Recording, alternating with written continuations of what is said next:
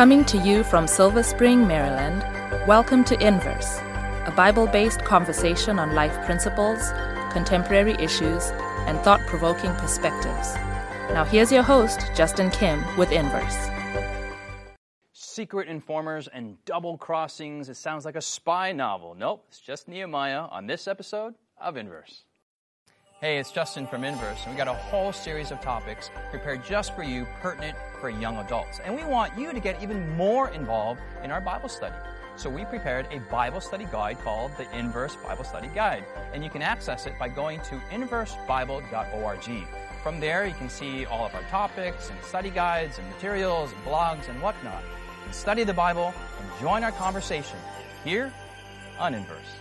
Welcome to Inverse. We are in the midst of a study on the topic of leadership throughout the book of Nehemiah. We've been coasting through chapters 1, 2, 3, 4, 5, and I think we're in chapter 6. And we're talking about Nehemiah and how he gets through all this opposition that's happening in Jerusalem at the time. So we're going to have a word of prayer. Israel, you can pray for us, and we'll get into the text. Father, we thank you that through Scripture you give us answers to the challenges that we face in everyday life, and also as leaders. And so we pray that you would be with us as we study your word today. In Jesus' name, amen. Amen. Amen. Jonathan, we're in chapter 6 of Nehemiah, verse 10 through the end there. Okay, let's read. Afterward, I came to the house of Shemaiah, the son of Delaiah, the son of Mehetabel, and who was a secret informer, and he said, "Let us meet together in the house of God within the temple, and let us close the doors of the temple, for they are coming to kill you. Indeed, at night they will come to kill you." And I said, "Should such a man as I flee? And who is there such as I who would go into the temple to save his life? I will not go in." Then I perceived that God had not sent him at all, but that he pronounced this prophecy against me because Tobiah and Sanballat had hired him. For this reason he was hired, that I should be afraid and act that way and sin, so that they might have a cause for an evil report, that they might reproach me. My God, remember Tobiah and Sanballat, according to these their works, and the prophetess Noadiah, and the rest of the prophets who would have made me afraid. Okay, let's stop there and take a break there. And Sikhu, can you kind of give us context? We did look at the rest of chapter 6 on our last episode, but kind of give us a preview and get into the discussion. Okay, well, we're coming off of chapter 5, which was the climax of the book of Nehemiah. And I think in the previous episode you mentioned the chiasmatic structure of the book, so chapter 5 is kind of this pinnacle point. And then from there you see elements mirrored throughout the rest of the book that you saw at the beginning.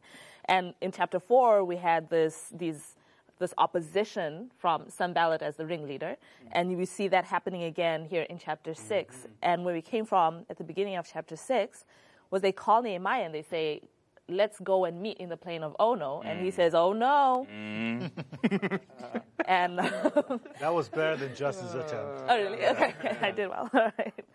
And then There's now more opportunity coming up in this chapter. So give me another chance. Yeah.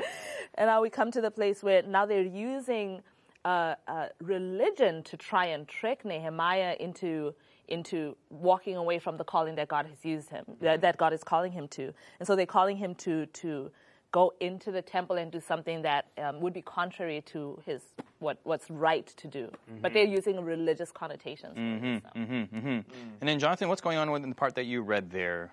Well, it's just, it amazes me that, to what extents they go here to try to deceive Nehemiah and to stop the work.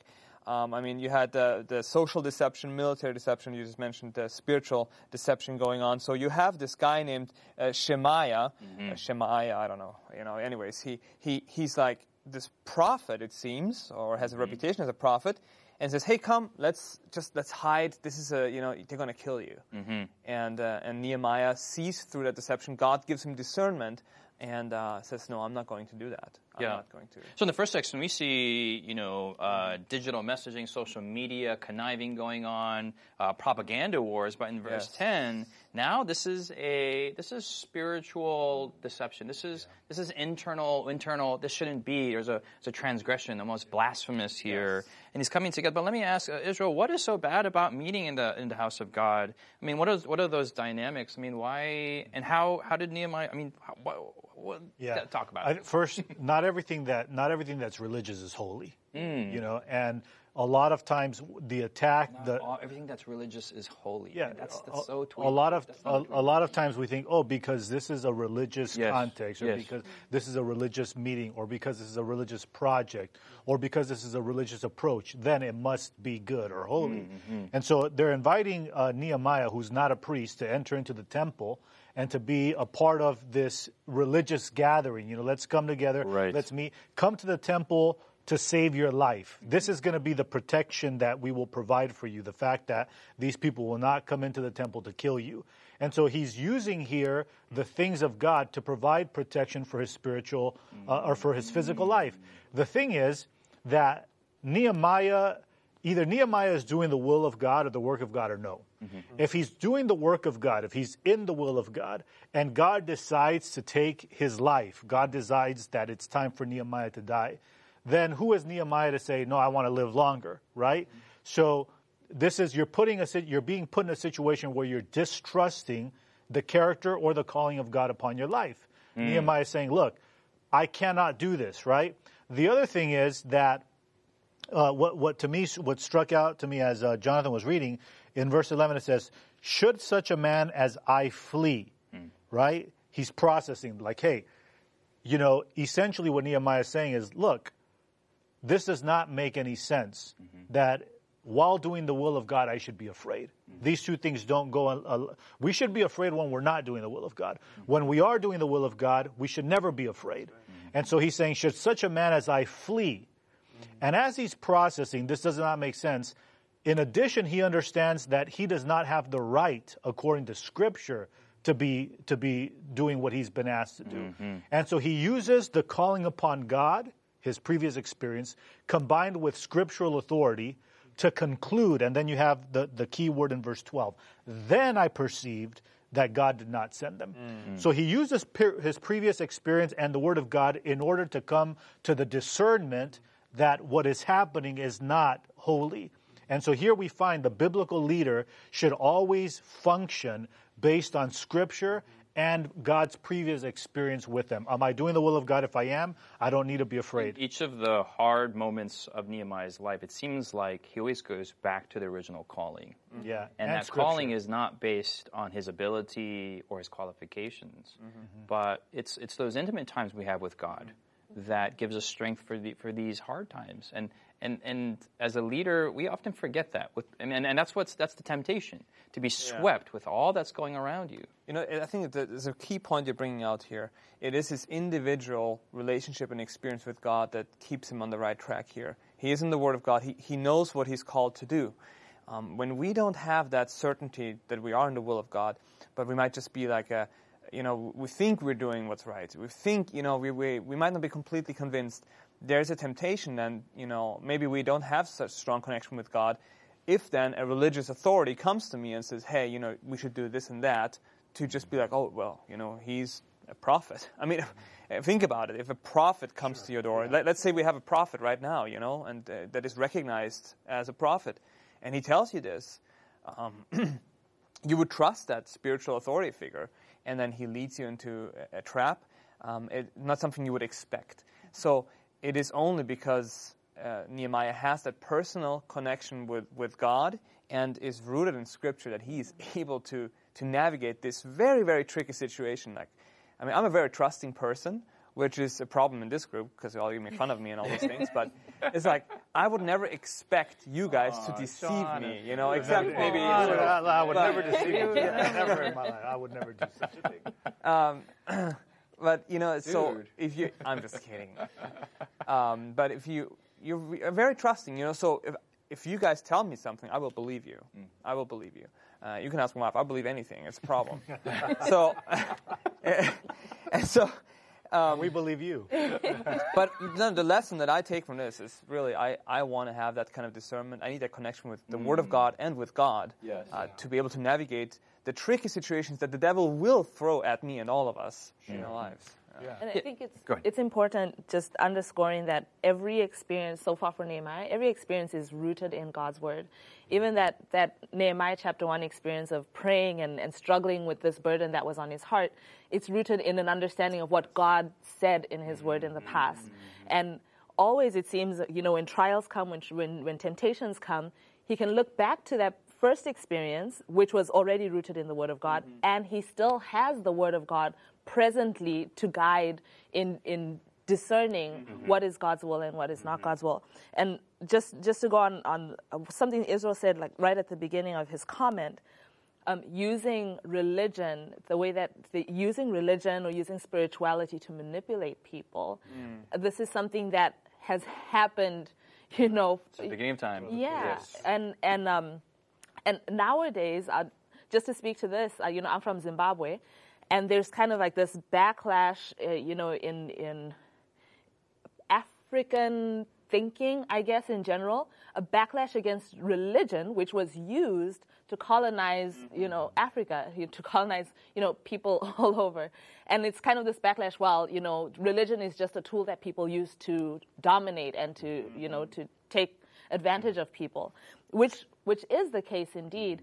But the difference is having a personal relationship with God and a personal experience with God's word, so that I'm not swept away by the abuses of religion, which are things that are a reality. Sure. And just parenthetically, to what you were saying, missions was used by many colonial powers to subjugate the different lands, but history also tells us that the missionaries were often the ones that fought against the abuses of the colonial powers and brought in democracy. And so there is a duality to that, and it's a lot more complex, but I just wanted to make sure if anyone had that idea, it's not supported by Sikhu's comments even more.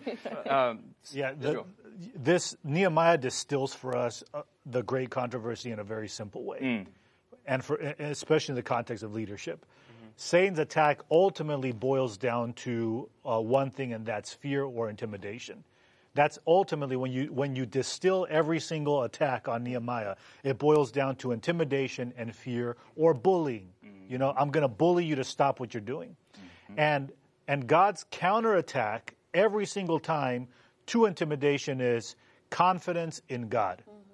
Have confidence in God. Don't focus on yourself. Don't focus on the wall. Don't focus on the people. Don't focus on the enemy. Have your confidence in God. And confidence in God through this is always built on, established upon the Word of God. So you have the Word of God that always combats.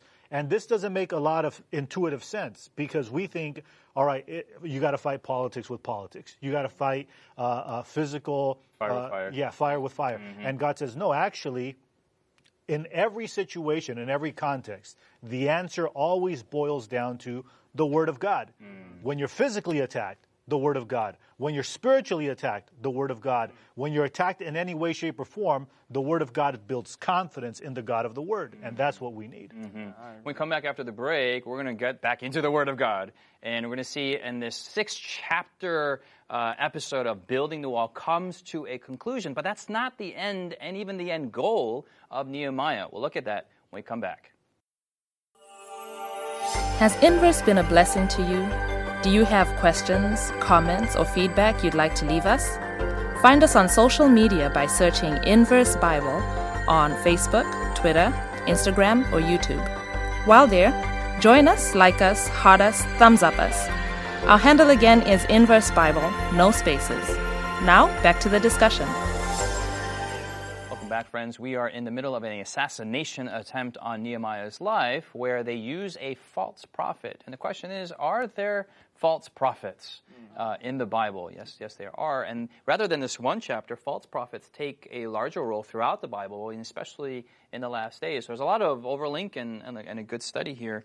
Verse 12 is where I like to read. Then I perceived that God had not sent him at all, but that he pronounced this prophecy against me because Tobiah and Sanballat had hired him.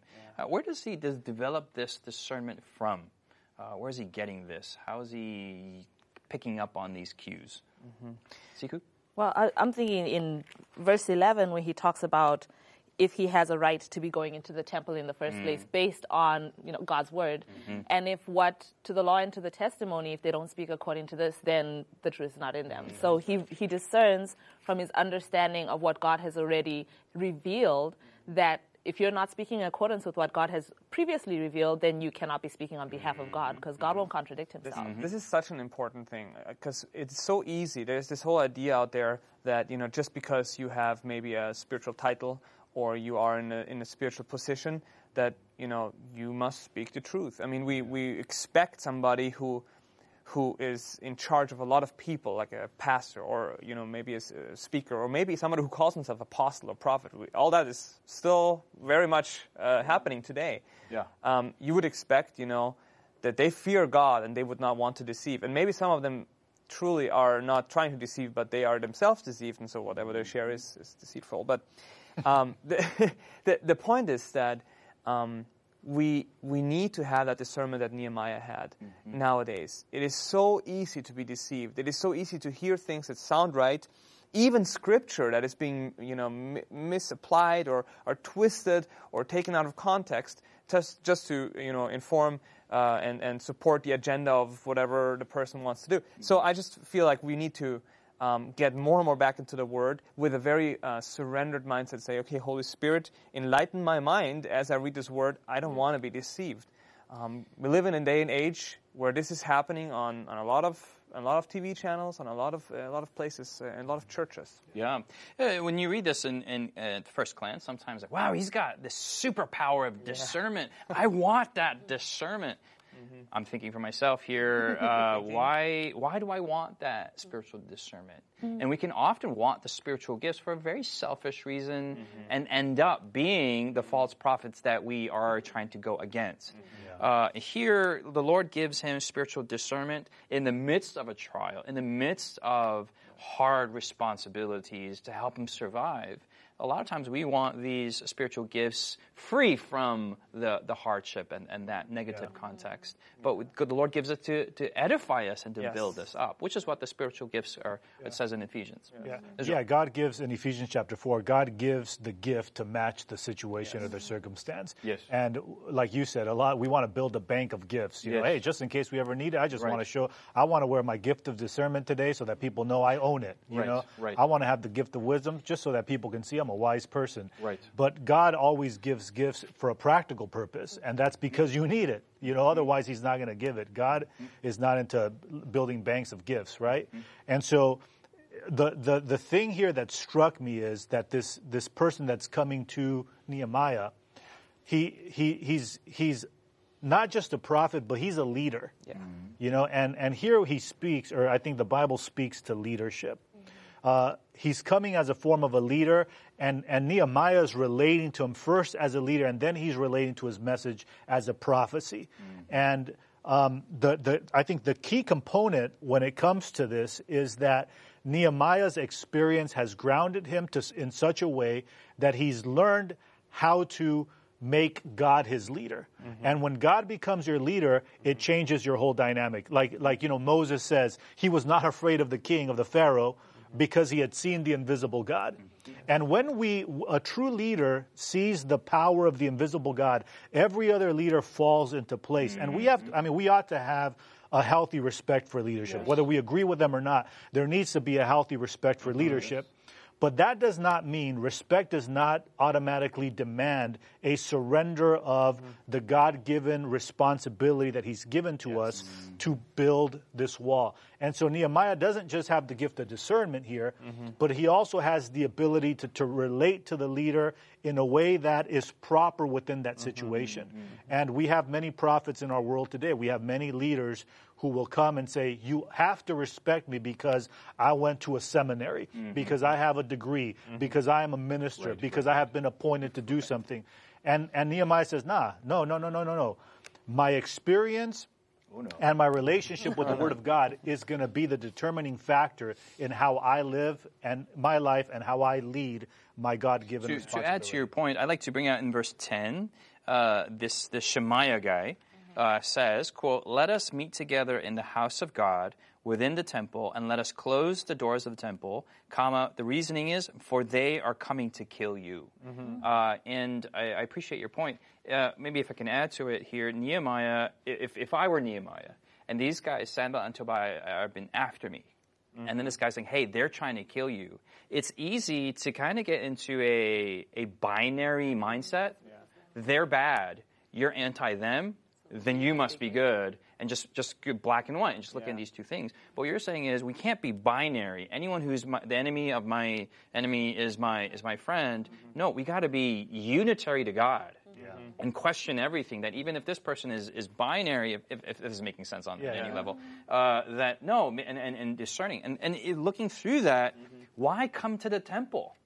You know, he's a lay person. He was not allowed in the temple. If the temple guards saw him after hours, after 5 p.m., closed the temple, and he's there hanging out, I mean, they had every right to kill him on spot. So this is a perfect setup where Sanballat and Tobiah would have been, you know, I don't know what he was doing in the temple. Or an abuse of power. I mean, he would be, this would be an abuse of power just because he's able to find himself in the temple. You know, and so Nehemiah will not abuse power even to save his life.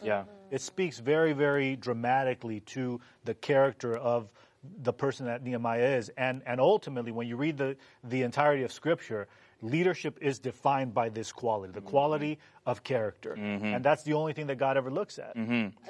Just to speak to this binary thing too, our view of what it means to be a good Christian sometimes falls into that. It's either this or that, as opposed to being a Christian, like following Christ. And so it's like, you know, I'm not liberal, I'm not conservative, you know, I need to be balanced. But being a Christian is not about being balanced. Being a Christian is about following Jesus. And sometimes that looks very radical, you know, and sometimes it looks liberal, sometimes it looks conservative, but it's about following Christ. And so I just wanted to bring that to bear, like in general, just following God and having God as our focus, that is the essence of our Christian experience. Centrism is not balance. That's not Christianity. Let's go to verse 14, and he busts out into a prayer. And it's very interesting that this narrative is dripping with Nehemiah's prayers. And often he never says, "And I prayed." It's just he spontaneously goes into the prayer. Verse 14, my God, remember Tobiah and Sanballat. So here he's not binary. Again, he's unitary to God and saying, hey, remember them according to these their works, and the prophetess Noadiah and the rest of the prophets who would have made me afraid. Who in the world is Noadiah? Oh, you have no idea. No idea. So we have no information on who this Noadiah is. I have no idea of where this person is coming from. But it's apparently not just Shemaiah that is being the false prophet, a whole gang of them. And again, it follows verse 4 there, and they sent me this message 4 times. There's persistence, and then in terms of numbers, there are different people, different prophets, a female prophet, a male prophet, a gang of prophets are coming out, and here Nehemiah maintains his focus throughout it all, and he can only do it in the midst of his prayer. And that's just shows you, sometimes we do prayer as like, you know, I'm going to pray for you. That's all I can do. And it seems like prayer is a minimal, least common denominator. But in this book, prayer is the most you can do. It's the highest nuclear bomb you have in your arsenal. Sikhu. I mean, firstly, I appreciate the inclusion of women. You know, women can be bad too, you know, so amen to that. Okay. That was good. Okay. That's my word.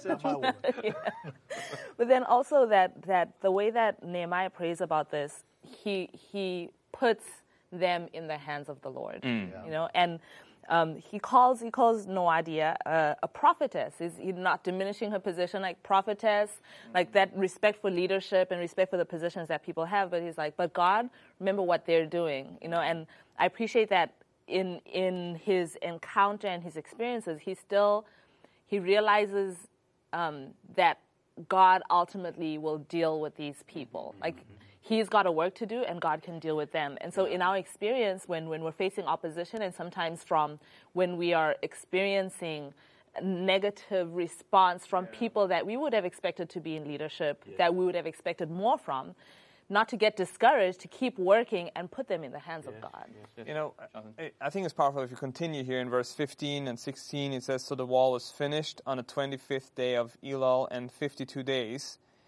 And it happened when all of our enemies heard of it, and all the nations around us saw these things, that they were very disheartened, in their own eyes, for they perceived that this work was done by our God. I love how that comes right after the prayer. He's like, God, remember them, and you see the situation, and boom, the next thing, the wall is finished. Mm-hmm. Like all these attacks that we've been working through in our studies here, Satan was not able to stop the work of God, and everyone's realizing it. They're all understanding these things. They were disheartened, but they perceived this was done by God. This is amazing that even 52 days, even by modern standards, that's a very amazing accomplishment. The entire wall. But he used it using primitive technology, but using unity of the people, and the Lord obviously helping them out. Jonathan, can you finish the rest of that chapter? Sure. Go to 17, 18, and 19. Also in verse 17, also in those days the nobles of Judah sent many letters to Tobiah, and the letters of Tobiah came to them. For many in Judah were pledged to him because he was the son-in-law of Shechaniah, the son of Era, and his son Jehohanan had married the daughter of Meshullam, the son of Berechiah. Also they reported his good deeds before me and reported my words to him. Tobiah sent letters to frighten me. Again, you see a lot of more emails going on, intimidation, a propaganda war. Very interesting there that there was the last tactic of the enemy is mentioned there. Mm-hmm. This is in-laws and marriage. Not that all in-laws are bad. I'm not saying that at all. But through marriage connections and how many churches break up because of families and interactions and politics, and it gets all messy and different clans and tribes and whatnot. And all through all this spaghetti of a mess. Yeah. Nehemiah is laser-line focused and maintaining it. And in the middle of there, what Jonathan read, 15, 16, and 17, that even our enemies heard of it, and all nations around us heard these things, that they perceived that this work was done by our God. Israel.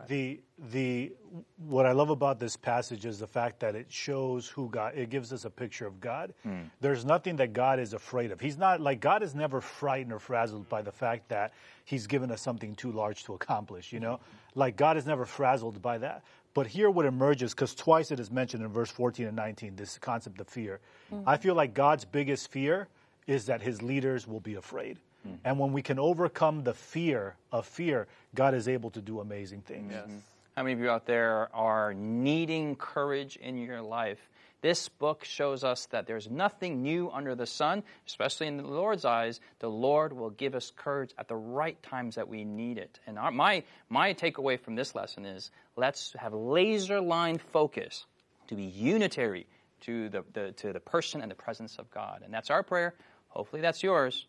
Thanks so much for joining us. Thank you for being a blessing to us on social media. Thank you for sending your letters of encouragement. Send more letters, not the letters of Sanballat and Tobiah, but more encouragement, the better. We'll be praying for you guys. God bless. Thanks for joining us here on Inverse. You've been listening to Inverse, a Bible-based conversation with Callie Williams, Israel Ramos, Jonathan Walter, Sebastian Braxton, Sikhu Daco, and your host, Justin Kim. Inverse is brought to you by the Hope Channel, television that changes lives. For this and more inspiring episodes, visit inverse.hopetv.org. Find us on social media, #InverseBible. Until next time, this is Inverse.